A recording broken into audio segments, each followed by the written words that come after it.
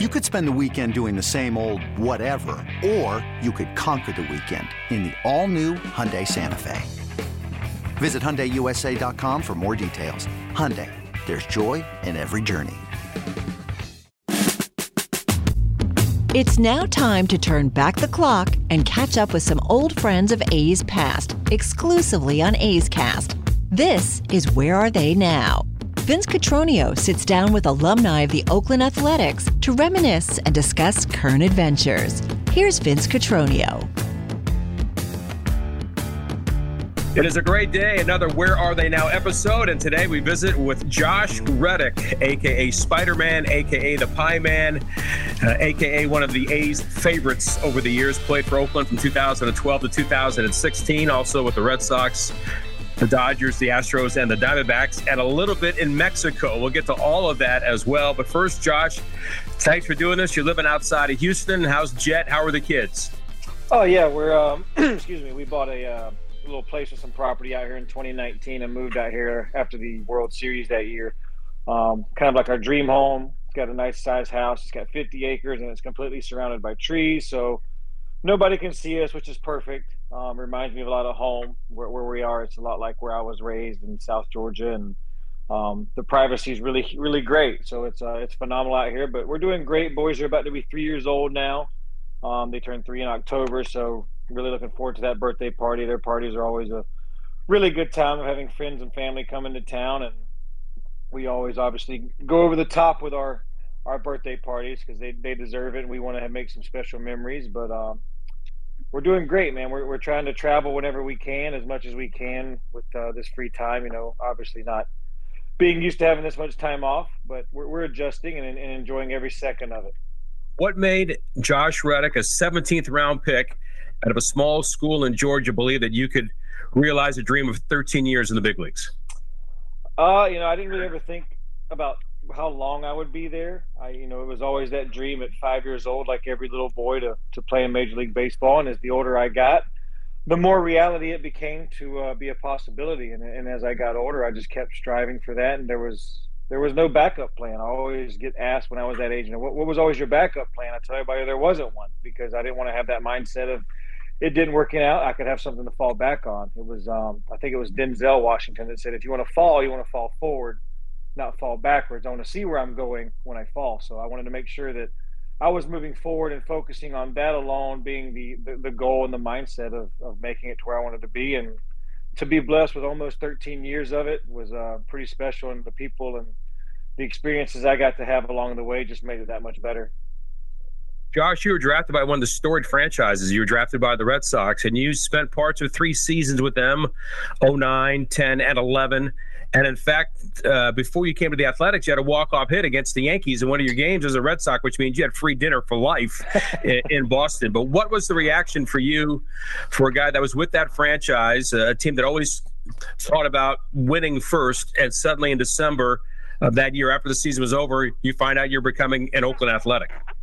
It was a lot of ups and downs, to be honest. I remember telling when I got traded, all the media in Oakland that I was pretty disappointed when I got traded, because I thought I'd solidified myself to be a right fielder for the Red Sox. Got a great year in 11, and J.D. Drew was on his way out the door and retiring, and we didn't really have any other backup plans for right field. And but like I said, I was getting ready to go on a cruise, I think the next day, when Ben Sherrington gave me the call and the heads up. And I was actually with my high school coach and mentor at the time. We were having lunch down near his area where he was living at the time. And he was ecstatic. When he found out I was traded, he was stoked, because he goes, Josh, this is a real opportunity for you to go play every day, for you to, showcase what you're about. You get to just be yourself in a small market team where you're not really focused on the spotlight a lot at 24, 25 years old. So he really helped me flip the script on being excited for that opportunity coming to Oakland. And once I realized that, this is a chance for me to make the name for myself on a team that was, supposedly rebuilding and trying to get their name back out there, I kind of just ran with it. And you saw what special year we had that year. And, I can sit there and go back and say it was probably one of my top 3 most fun years in the big leagues, because you went with a team full of scrubs, as I like to call us, and really put the whooping on some teams and really surprised a lot of people around the league that year, especially that last week of the season, which, as you know, was very memorable, and it's pretty hard to top something like that outside of winning a World Series. Josh Reddick is joining us in our Where Are They Now episode. Josh, just take me back, if you would, to spring training of that year. The conversation with Billy Beane and his belief and trust in you when he told you you're the guy. I mean, there's no worrying about maybe being a part-time player or role player. You're going to be the right fielder. What did that mean to you? Oh, it meant everything to the world to me because, I'd spent the better part of the last 2 years of being an up and down guy and going back from AAA to the big leagues, especially with a team that was as good as we were in Boston those years. Just made it that much better to realize, I got my learning experience from some great players on those teams, from the David Ortizes to the Pedroias to, all kinds of people just taking care of me because I was the youngest guy on the team at 24. The next oldest guy was, I think, 30. And everybody was just so veteran in that clubhouse. I got to learn a lot before I came over to Oakland and got to learn from more guys like the Coco Crisp and the Johnny Gomes, who really helped keep the young Josh Reddick in line, but when I was really wild and out of line and really didn't know how to, approach things and how to keep my mouth shut, so to speak. And Coco really helped me out on that front a lot. So from learning from a guy like Coco and Johnny on how to prepare every day and play, I think I played 156 that year, and I never really had to prepare for that many games. So whenever I got that call from Billy to really set myself up for a guy who played every day, regardless if it was Chris Sale on the mound or, Felix Hernandez on the mound. It really gave me the confidence to be able to go home after every game and mentally prepare for the next day, regardless who was on the mound and not having to worry about, pinch hitting in the sixth or so on. And it really helped me not only mentally, but it helped me get ready physically as well to come to the ballpark every day ready to play.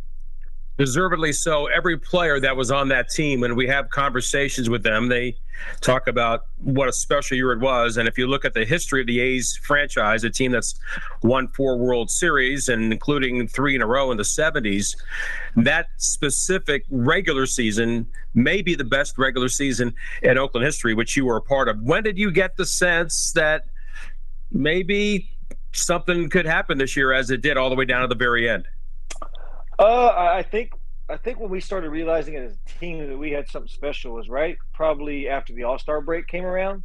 Once mid to late August was coming around, we were starting to get on a really hot streak, and we made those moves. I think when we announced that we traded for Stephen Drew, I think that was really a breaking point for us to say, okay, we're really trying to go for this division and really try to make a run. When 2 months ago, I think, 2 months before that, we were probably in 3rd or 4th place at the time behind, the studded Angels and Rangers at that time. So I think we really picked it up and realized it early to mid-August.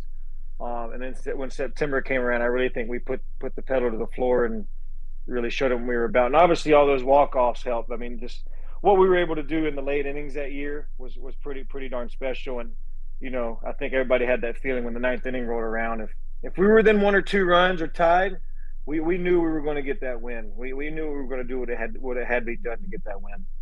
14 walk-offs during the regular season. You guys added another one in the postseason. And you became kind of the poster child of if somebody got a walk-off, they were going to get a special visit from Josh Reddick on television. Sometimes you ruin some equipment, for the guys that are doing an interview with Ray and with Kipe upstairs. What was the evolution of that and the evolution of showing how close this team really came and why you want to be a part of it with the famous pies on the field? Well, the pie thing that's just old school baseball. You look all around the past and you see guys get the shaving cream pies. And, I remember when I debuted in 2009, David Ortiz came up to me after the game and crushed me with a shaving cream pie because I was doing the on-field interview on the road in Baltimore. But it was just my welcome to the big league moment. I had a great game that day. So you really just want to be the guy that gets that pie in the face after the game because, one, the team has won and you did something spectacular personally. But we just kept taking it further because, as you understand, shaving cream can hurt when it gets in your eyes or in any other orifice for that matter. You don't want shaving cream up your nose or in your mouth because it tastes horrible. So, and if you don't know the layout of our stadium, which I know you and I do, with the shaving cream, I would have had to sprint all the way up to the locker room, sprint all the way down, and by that time the interview would have been over. So I got in connection with the concession stands right behind us, and they'd always have their plates and 2 whipped creams cans ready to go for me. as soon as the game was over. So we all kind of came together, not only as a team, but I think as a ballpark family, because they looked forward to it just as much as we did. And with our layout, we could always sneak around to the visiting side, and that was always another track was, this team you just beat's walking with their head down, and you're trying to sneak around them with walk-offs, whipped cream pies to go through the media door by the on-deck circle and sneak around. So took a lot of planning, a lot of sneakiness going around, but everybody really came full circle when it came to walking off. But I just wanted to reinvent something and make it fun when you walk off, because you just had a great win, and you just want to have fun. That was what that team was all about, was having fun in different ways. You see the way baseball's turned into now, and then you go back then and you look at it, it wasn't really about bat flips and pimping homers and showing people up on the mound. It was about having fun in more minor ways in that regard. So we just tried to make it fun at the end of the game. Perez with a move over there, and Jemile diving back. Remember that Coco was picked off earlier in the game. That was in the 10th inning. And then Pennington was thrown out on the bases when the A's had that first and second situation in the 5th with nobody out. As Reddick, a drive left center up the alley, and that ball is going to be down and going to the wall. Weeks takes a look. He's going to third. He's rounding third. He's going to score. Reddick at second with a double, and the Athletics have another walk-off win. That's the 8th walk-off win of the season for the Oakland A's, and what a way to go into the All-Star break. Josh Reddick, a slicing drive up the alley in left center field, scoring Jemile Weeks from first base. And after almost 4 hours of baseball on this Sunday afternoon, in the bottom of the 13th inning, the Athletics have beaten the Mariners by the final of 2-1. Josh, you play for some great fan bases. What was your connection to the folks in Oakland, the connection to the folks behind you up in the right field bleachers, and what that meant to you? It's hard. It's really hard to explain, because as a player in baseball, you don't really see that kind of connection hardly anywhere in baseball. Those days, nowadays, ever. And when I came over there, it was really, the first part was kind of tough, because I remember very vaguely they weren't really fond of me at first. With the way things were moving, they weren't really too excited with who I was out there. And I think just slowly as the years went by, or as the games went by in 2012, I think that we all realized what it was about, and they kind of realized that I wasn't just a pushover player, and I was there to show them what I was about, and I was going to bust my ass to do so.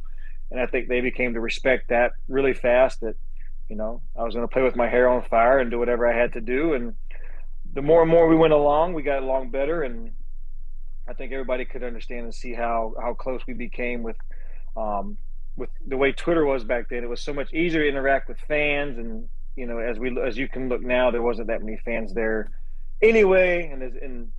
Excuse me, I could have full-blown conversations with them in the 3rd inning, and they could hear every word I was saying. So I think we formed a bond out there, because I'm always so bored in the outfield. There's nobody to talk to, and 2, they made it fun because they did talk. They weren't just out there yelling and banging on the drum all game. They were actually talking and having a good time, and it was a way to help, 1, me stay loose in the ball game, and 2, just for a lonely South Georgia boy in California in a completely different world, it made me feel a little bit more welcome, develop some friendships that to this day I still get to talk to these guys. There's 3 or 4 people out there that I still talk to on a regular basis, and it's formed some pretty good friendships. But they just made it that much easier and that much more fun, and I'm happy to call some of them my friends, and was very lucky to have been able to hang out with them as well off the field, go out and have some drinks with them, and then even invited a couple of them over to the place where I was staying in the season. And, if we had the nice Sunday day game, Monday off day, we'd have a nice grill out at the house and just hang out. And it was great, because I wasn't stuck at the house by myself and, bored and making bad decisions. I was actually having a good time with some people that were good people and made some good friends, and I wasn't getting into trouble. So therefore I could focus more on baseball in that regard. Josh Reddick joining us in our Where Are They Now episode. You look back on the final week of that regular season, what the club was doing, pushing first to get the wild card, and then you win the division on the last day. Hamilton drops the ball, etc. And then the playoffs hit against the Tigers. From a player's perspective, how electric was that week and a half or 2 weeks of baseball for you? Oh gosh, I mean, like I said before, outside of winning a World Series, there's no better stretch than I think those 2 games we had, those 2 weeks we had there in Oakland that year. Just from going to what was it, the last 6 games at home where we had to win every one of them, and then the Rangers I think had to win 2 of 6 to even win the division, and we sweep Seattle in some very close knit ball games. I can remember the last game of that Seattle series. It's tied in the 8th. Cespi hits that big homer. I come up and hit a homer that game to carry us over, and then the Rangers come into town, and all I remember is just the sellout crowd. Every game was sold out that day. First night getting that wild card, that was obviously our first step, and that second game felt just like Game 6 or Game 7 of a playoff run.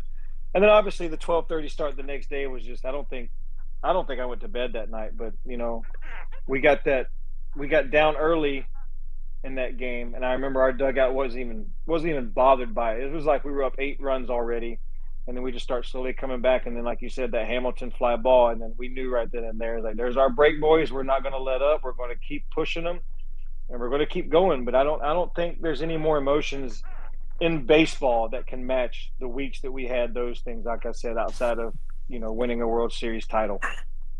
You found out because you got a chance on a couple of occasions to go to the World Series, how hard it is to get that done. And you had 3 postseason runs with the Athletics, 12 and 13 and 14. 14 was short, maybe the most heartbreaking loss in Oakland history. But, the 2 series against the Tigers, going to the limit, both times going face-to-face with Verlander.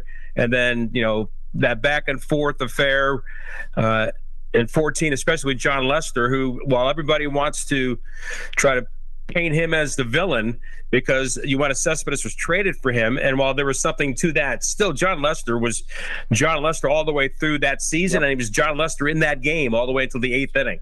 But how do you look back on that run, those 3 years? Well, if you take Justin Verlander out of the picture, we got a really good shot at winning some World Series there.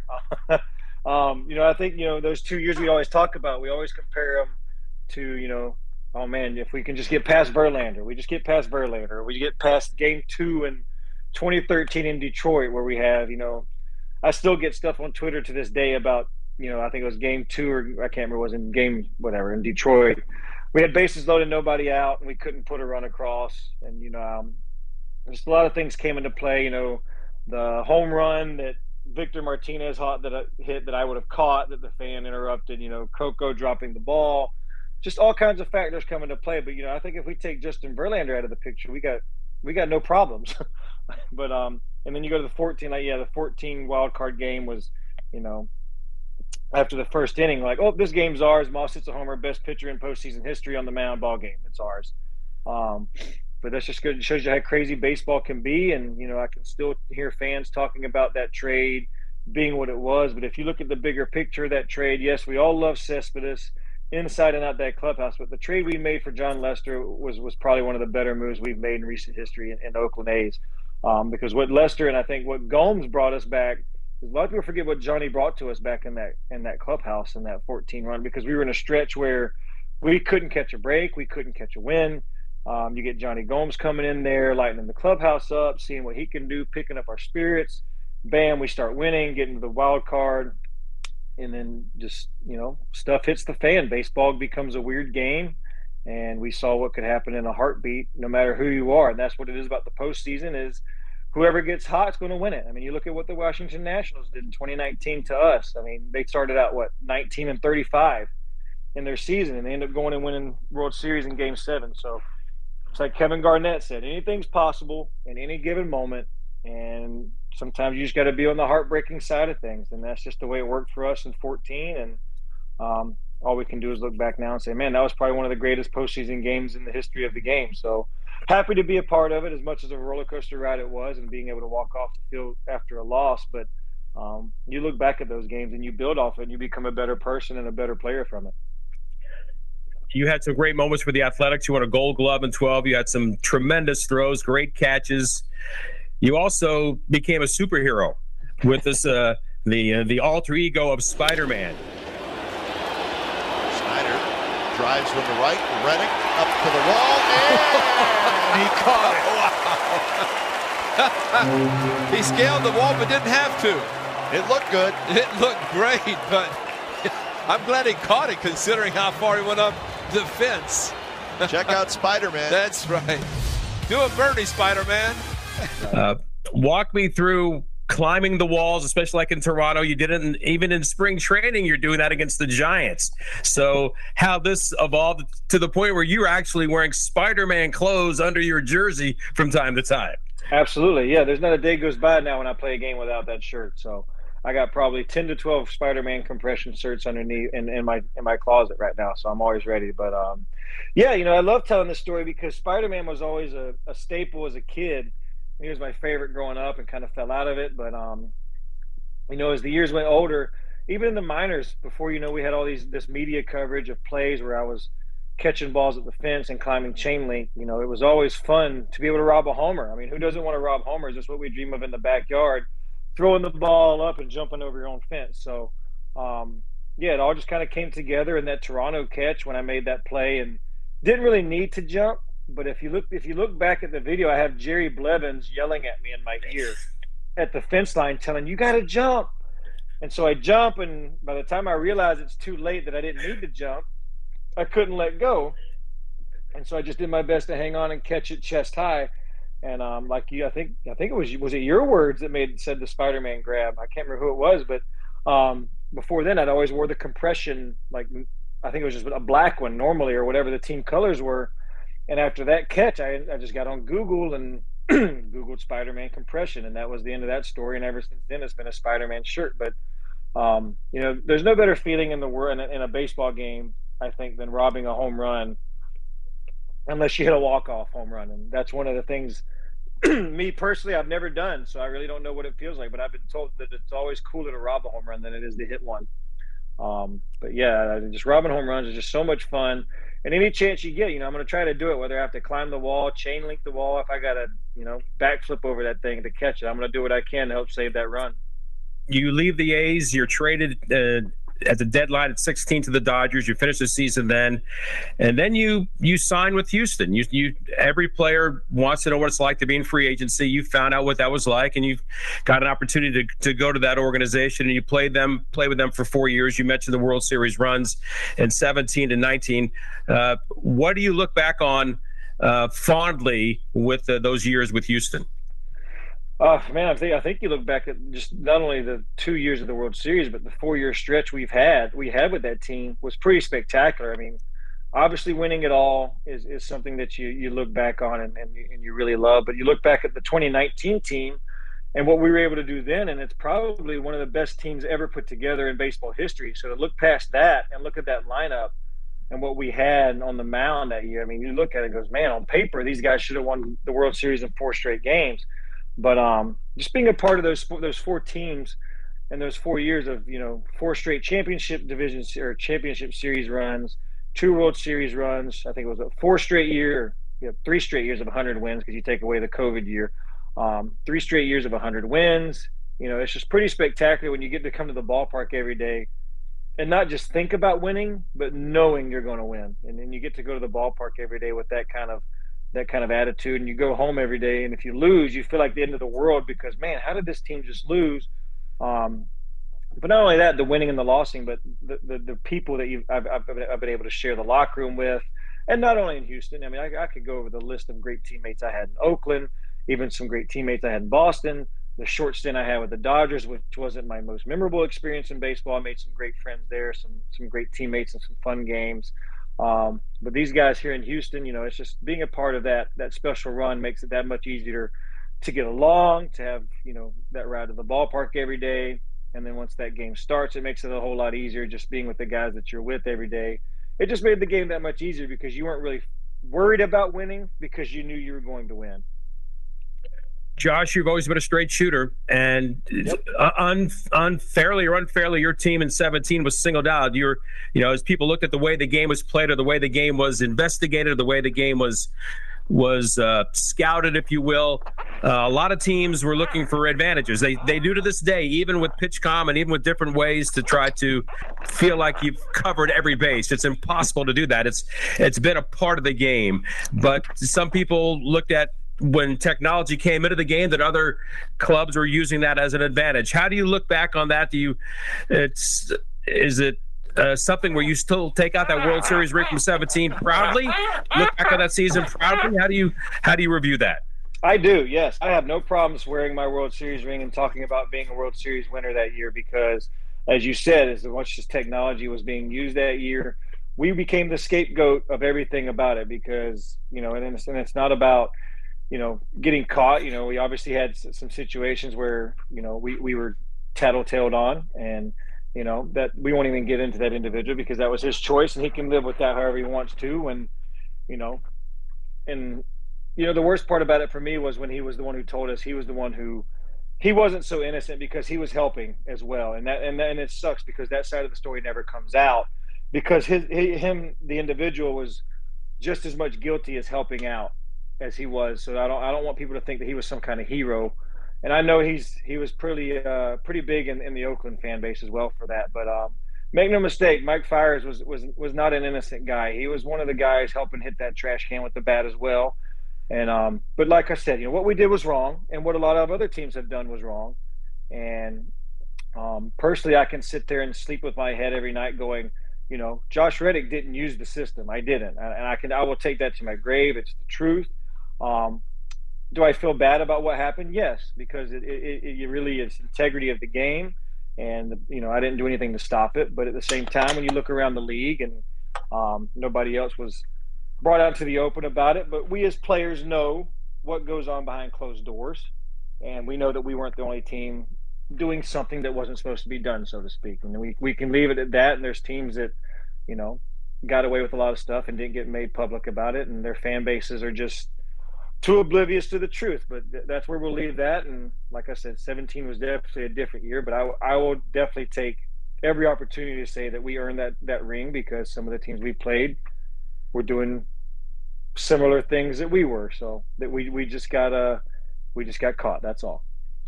Josh, you finished your major league career at the Diamondbacks in 21, and you certainly felt like you still had something left in the tank because not many guys that have been to 2 World Series, been to a bunch of playoff games, go to play winter ball like you did in the Dominican, and then you turn around this year, even in 2022, you're down in Monclova playing in the Mexican League. What drove you to want to do that, and were you just looking for that? I wanted to maybe try to find out on my own terms that this was going to be the last I was going to play. If that's the case, let me find out on my own. Why did you make those decisions? Well, I'll be straight up honest with you, Vince. I still think I got plenty in the tank right now to play in the Major League Baseball games. It's just, the way the game's going now, it's not pushing the favor of the old players like it used to. And that sucks because personally I feel like I had enough juice to play until I was 40. But, I just wanted to play. I mean, that was really all it was about. I just wanted to play baseball and play it as much as I can. And I thought going to, winter ball and the Mexican League could be my last shot at really, performing and getting the attention of some MLB people to make them realize that, I may be older in the game, but I can still do a lot better than a lot of people that they're putting on the field right now. And I still believe that. I still believe there's so many spots available for a player like Josh Reddick to be on a major league roster, to be able to get it done because I can't fathom the way the game's going with, let's be completely happy with a guy hitting 210, but he's going to hit 35 homers and drive in 67 RBIs. I just can't. I can't accept that. It just blows my mind that that's the way the game's going, and it's frustrating. But when it comes down to it, it was just about playing baseball. And you see a lot of guys down there in the Mexican League. I was playing alongside Pablo Sandoval. I was playing against some guys like Bruce Maxwell, who was down there, and some guys. You see guys all around down there that aren't necessarily in the league anymore, and they're trying to just go down there and play baseball. And that's what I hear the most common factor from all those guys was I just wanted to play baseball and keep it as much as I can. Heck, I was in the Dominican talking to Albert Pujols, a Hall of Famer who was playing in the Dominican Winter Ball League just because he knew this was going to be his last year and he wanted to be absolutely ready. So it just goes to show that if you want to play the game, there's plenty of opportunities and places for you to play it, and there's plenty of teams that are willing to give you that opportunity. Josh, as we wind down our conversation, I can't thank you enough for the great stories. One of the things that we learned about you and your family from Georgia with your dad and the accident that caused him to lose part of his arm and how you guys still work together. He was like your baseball coach year in and year out. And we all were saddened by the loss of Ray Fosse, certainly. And maybe you can help put in perspective for us from the players' side of the fence. what it was like to interact with Ray on a regular basis, what it was like to do, not only just do the interviews, but the way that he wanted to make you feel like you were a special player, you were a special part of the A's organization. Well, man, the best thing you can say about Ray is there was never a day that went by where he didn't have a smile on his face. And like you said, if he was talking to you, interview or one-on-one, he made you feel like you were the best player on the field that day. And, I could always remember the catchphrases, that's the man right there. That's the man. You're the man right there, Red. There's my one of the best ones there. That's my idol right there. And just the best handshakes on the planet. Just big old oven mitts for hands, always squeezing you with authority. But he always made you feel like you were the best player. And I love that about him because who doesn't want to feel good about themselves on the field? And two, he and I could relate so well to one another because off the recording, on the recording, we could tell you how it was. He wasn't going to beat around the bush. He was straightforward. And the thing I love most about Ray is I can sit back and pull up highlights all the time. And if Ray's on the broadcast, my favorite thing about him is if I got a hit off of a lefty or did something good off of a lefty, it was always where Reddick drives in a run and blah, blah, blah. And at the very end of the sentence, right when nobody was talking, he goes, against the lefty. And that was always one of my favorite things about him because, as you know, as the lefty-lefty debate became a big thing in my career there, that Ray was on my side 100%. And he was always like, I don't care who's on the mound. I want you in there because, your leftiness, I don't care. It's going to break up. It's going to do this and do that. So a lot of great memories of Ray Fosse out and just somebody I will always love and cherish and think about all the time. And when I think about my time in Oakland, he's going to be one that pops up a lot. He cared about family too, didn't he? I mean, he always asked about family. He did. He always was checking about how my dad was, how my mom was, how everything was going on back home, and making sure my mind was right. And I always made sure I tell him hello. He always made you tell him I said hello, man. I'd love to see him again. I can't wait to talk to them. And when they're in town, let me know. I'll go talk to them in the stands and everything. He always made it so personal, and was always a very good friend, not only to the players, but made sure he reached out to their families and let them know what he was about. Josh, I can't thank you enough as you sit in your leather chair with the Georgia Bulldog behind you, the big emblem. You always brought the helmet into the clubhouse. Yep. We finally got over the hump. Yes, I was going to say, where were you for the national championship? Oh, well, I was actually in Hawaii. My wife and I, we bought a house in Hawaii last summer, and the lava flow on the other side of the island was very active. So she made me get up and make the drive across the island. And granted, great experience. The lava was fantastic, but I think I was pretty stoked. We were walking down to where it was, and as soon as they had that pick six, we knew it was over. I just started screaming and was ecstatic. The only place I'd rather be was at the event, but it was pretty spectacular because the last time they went to the national championship, I was in Hawaii, and they did that whole walk-off. So pretty spectacular, and I was pretty excited we finally were able to get over that hump of Alabama. Well, best to you and Jet. All the best for Mav and Ryder. Like you said, they grow up fast. And can't thank you enough for spending some time with us, Josh. It's been a great memory ride. And all the best. Hope to see you at some point down the road. Same, Vince. Anytime you need me, come on, and I'll enjoy it, man. Tell everybody I said hello. Where are they now with A's outfielder Josh Reddick? This has been a presentation of the Oakland Athletics.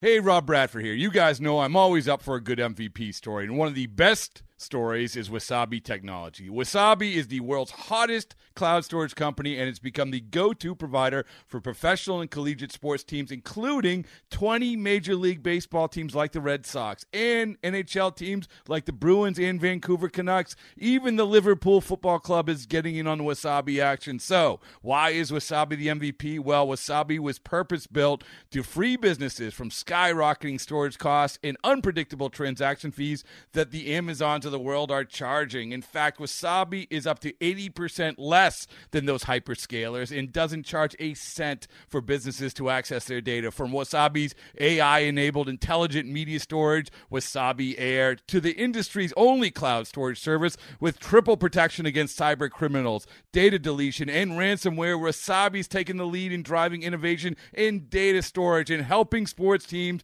to unleash the power of their data. Wasabi, another Boston-based championship team.